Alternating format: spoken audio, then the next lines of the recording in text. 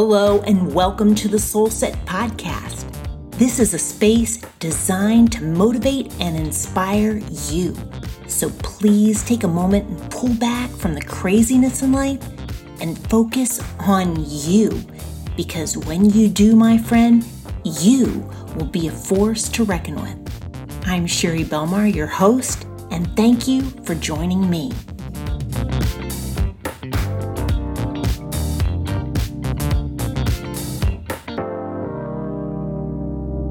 Don't you love the Christmas season? The time for lights and parties and being with friends and family?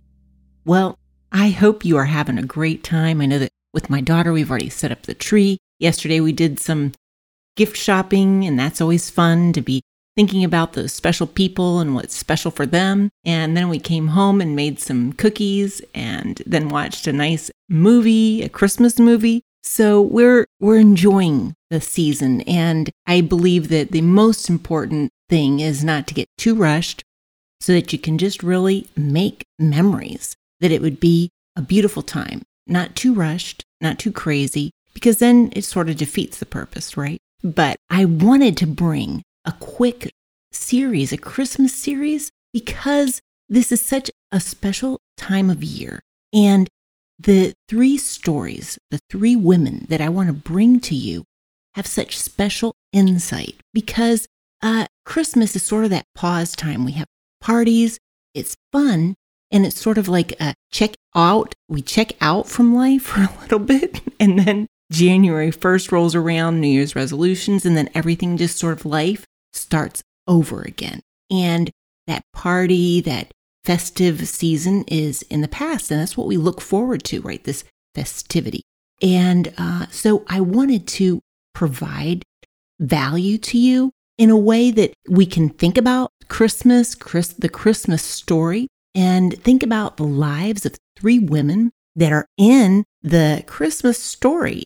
Their lives are foundational pieces, and they're woven into the fabric of history and into the genealogy or family tree of Jesus. You know, Jesus, they're the little baby in the nativity scene, because really, Christmas is about more of Christ, right? More of baby Jesus and what he means to us. Actually, you can find these three women in the Bible. Their names are mentioned there in the New Testament. Like the Bible's divided into two parts, Old and the New. Well, the first chapter of the New Testament, there in Matthew 1, you're going to find their names. They stand out because they're all names of men, except these women that have sort of been inserted into the story. And so it's like the person that is writing the book is making a special reference to these women because they were important and they're pieces that are put into the story. So these three women that we're going to look at were outcasts, and we're going to look at their journey from a place of obscurity into a place of honor. And I believe that their lives are going to inspire and encourage you, especially as you begin this journey into a new decade, into 2020. So we're going to look at their conflicts in their career, conflicts in culture, conflicts in a calling, what they felt like they needed to do, and how they moved past this place of crisis into a place of honor. So I'm glad that you've joined me today, because the women that we're going to be addressing, they had a stigma over their lives. They had a situation, a circumstance that was producing shame, dishonor, and even a humiliation. And many of us are affected by shame, like feeling like we're constantly being dragged down and like we don't measure up. Through this series, I want to provide insight, tools, and strategies. They're going to help you navigate your life through 2020. Even if you're catching this series after Christmas because there's so much craziness going on, please take the time to listen to this because it is going to set you up for this new year. Whether you believe the Bible is true or not, it still remains an all-time classic piece of literature.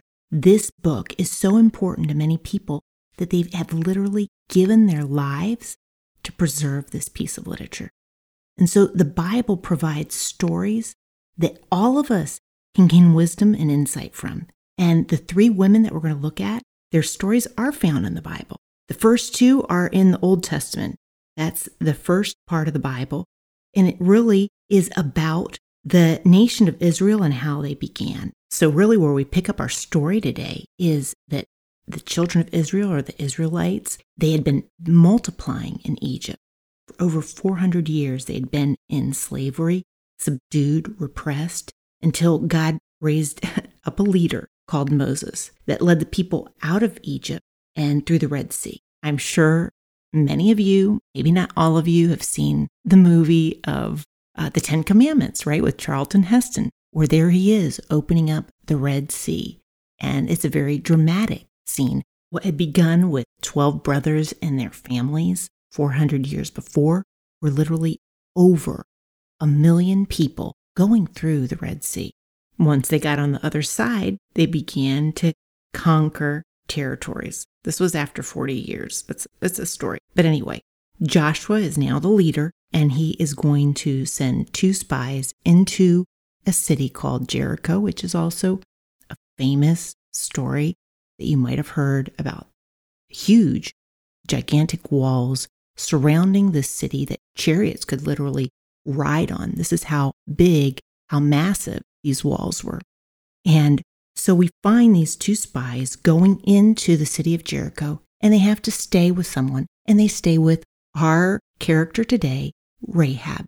Rahab is a harlot, a prostitute. And the Bible, they make sure you know it, because every time they mention her, they're like, Rahab the harlot, Rahab the prostitute, right? She had her stigma on her life. And many of you that might be listening to this podcast might have something hanging over your name, over your reputation, over your mind that makes you feel like you don't measure up.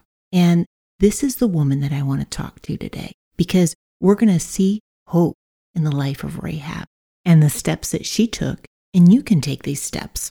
So the 2 spies that the Israelites sent were placed at Rahab's doorstep, and she had the decision, right, whether she was going to take them in or not. And we see how she does accept them to come in, and the soldiers come and they come after them, and she decides to cover up for them, to hide them. And we also see that Rahab, since she does have the occupation she does, she knows what's going on. She hears what's happening. And so she begins to formulate an opinion, formulate a perception. And what we can see is that her perception of what was going on in her city and around the city was more accurate than even a lot of the Israelites that were inside the camp. This woman had a clearer picture of what was going on than the people that were in the Israelite camp. And so, you might be in a situation that has stigma. You might underestimate yourself. You might be covered even with some shame, but you might have more clarity than many people who are in the picture, who seem to be religious, who seem to have a relationship with God. With these 3 women, we can observe a pattern, a system, something that happens repeatedly. And really, I believe it's a process that applies to all of us, that you can even observe it in your life and shadow it and say, okay, how do I respond? How am I acting when these situations occur? So this is what we observe first, that Rahab had an interruption, right? The spies showed up at her door. It was a moment of decision. She had to decide, do I take them in? Do I just leave them outside? What do I do? When the soldiers come looking for them, she can choose, well, do I hand them over or do I keep them? So there's an interruption. And many times in our life, we don't respond well to interruptions, right? We've got our plans. And when something interrupts our plans, it just isn't good. And there's crises that also interrupt our life that we don't even choose. Maybe a loss of someone, sickness, and a divorce. And there are crises and we don't choose it, but it interrupts our life. And then the next thing we see after it interrupts us is it produces an inconvenience. Now, they're not the same thing. Even though an interruption can be inconvenient, the interruption is going to cause an inconvenience because if I choose to pause and deal with it, it's going to involve a sacrifice, right? It's not easy. It's something that's annoyingly difficult. And so this is where you have to decide to do something about it, right? And you have to bring something out into the natural. Like she had to decide, okay, am I going to inconvenience myself? After she's interrupted, she has to decide, am I going to inconvenience myself and take this responsibility on myself? Bring them in, hide them, be responsible. See also, because then not only does she take them in, hide them, cover up for them, but then also we see a negotiation taking place and then a plan to let them down and a plan to save her life and the life of her family. So, but in this inconvenience is she has to make a choice. And that's where a lot of us have to decide to do something. And it's not easy. Then we see a process of an interlude. But let me go back here to the inconvenience and just unpack this. That way we just go through this streamline. Okay. As I mentioned before, we see with Rahab that she negotiates with the spies, right? She confesses something. She says, I know that the terror of you guys and your God is over our people, and that God is going to give this land to you. I mean, this is what she confesses, and this is what she believes. And really, I truly believe that she is in the Bible because of this. Because of this clarity that she had, this belief that she had. She saw what was happening, and she knew what she needed to do. She was an intelligent woman. Another thing that stands out to me is that in this negotiation, what really is pressing on her is not only to save her life, but the life of her parents. She says her mother, her father, her brothers, her sisters, and their things. Like she was trying to find a way out for her family, which also leads me to think that her profession, her career of choice, whether it was a choice or not, how things fell out, we don't know. But what we do see is Rahab's heart. And her heart, first, was a belief in what God was doing. And second, the desire to preserve her family. And that is a good desire. That isn't something that's just thinking about me and selfish. On the contrary. So she devises a plan. And then she asks for a sign from the spies.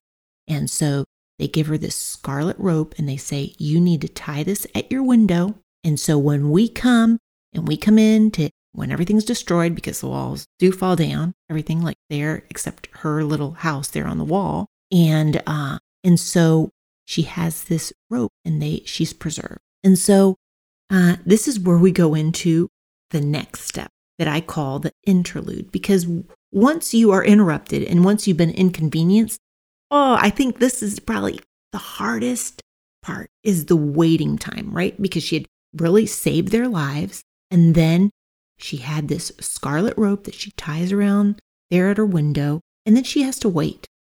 And so many of you maybe might get to this point and you're in the waiting point. And this is the dangerous point because this is where a lot of us get lost because we lose our faith, right? So we're waiting and we blame others, we blame God. And really, when you think about it, when you decide to do something, it's like sowing a seed. And we know that if you sow a seed, you have to wait. There is a waiting. There's an interlude. And a lot of us get lost in the interlude. So if you're in the interlude, I'm calling you back. Don't lose yourself. Remember what got you there in the first place. Remember what you decided to do when you got interrupted and when you got inconvenienced. And remember it, okay? Because just as she had the interlude, then we see an intervention. And so when the Israelites are walking around the wall 7 times each day, and then the last day they do it 7 times, and the walls come down, we see a divine intervention. And really, I believe that when we step out in faith to do something, whether it's our career, our profession, our family, if it's something personal, but we step out, we're inconvenienced, we've waited through the process, because it's a process.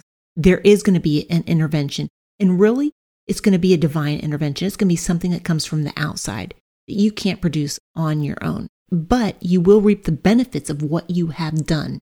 If you haven't done anything, don't expect to reap any benefit, okay? There has to be a price. There has to be an inconvenience. Rahab was inconvenienced, and she did something about it. She took the spies in. She devised a plan, let them out of her window at night. They were able to escape. She paid a price. And so we see this intervention, and they fulfill their promise, right? They said, okay, if you put this scarlet rope on your window, we're going to save you. We're going to save your mother, your father, your brothers, your sisters, and everything you have. And that's exactly what they did. They came through on their word. And so there will be an intervention. And the last thing we see is the inception, something new, a transformation that occurs. So here Rahab, living a life of shame, because really a life like that is a life of shame, because you might be liked by some people, but you're despised by others, and there's a stigma over your life. And I'll tell you, the Israelites, they had all their laws, and prostitutes were stoned. They were like killed. It was like serious. And so when you see her name in the family tree, in the family line of the baby Jesus, then God's saying something big here. And to me, it's a huge, beautiful message to all the women out there who feel like they're under this weight, under this stigma of what they've done, where they've come from, and the beautiful message of hope that God can take your story, use you, because he used Rahab, her profession, her career, and he used that, and he was able to transform her life because he sees our heart. He knows our intentions. And so maybe 2020, you're looking at it, you are in conflict. Maybe it's not your career. Maybe it's just shame with the past. How do you manage it? And what you believe, my friend, is vital. What you believe about this. Because if you feel like you don't deserve it, if you can't do it, if you can't have something better, those beliefs are going to limit what God can do. Not because God can't do it, but because it's a limiting belief. Okay? So I want you to embrace your story, because that's what makes you unique. And that's what makes your story yours. Don't fight what makes you unique. Embrace it. Maybe you're wanting a career change, and you know what? The time will make itself clear. Maybe Rahab was looking for something different. And so that knock on her door was divine providence. That interruption, instead of being a conflict, instead of being a problem, was really the beginning of something new, a new opportunity. So to wrap this up, I want to leave you a few questions. Do you perceive what's happening around you? Are you even aware? And what decisions do you make? Do you take the easy way out, the most convenient, the path of least resistance? See, how do you respond to change? Are you willing to try something new? Because you know what? That knock on your door just might be your opportunity for something new. And speaking of opportunities, I don't want you to miss out on the possibility to give to the Soul Set Podcast Initiative. Giving can be done through our website at sherrytogether.com, and the gifts are tax deductible. So please help this message of hope and inspiration grow. Support what supports you. This is my challenge, that you'd consider the Soul Set Podcast in your year-end giving. And remember, a friend who shares is a friend who cares. So please share this podcast with one person you know could benefit from it. Have a wonderful Christmas, and may it be filled with happiness and joy. Thank you for joining me today. I want to invite you to come over and let's connect at sherrytogether.com. Till next time, this is Sherry Belmar signing off. Have a fabulous day.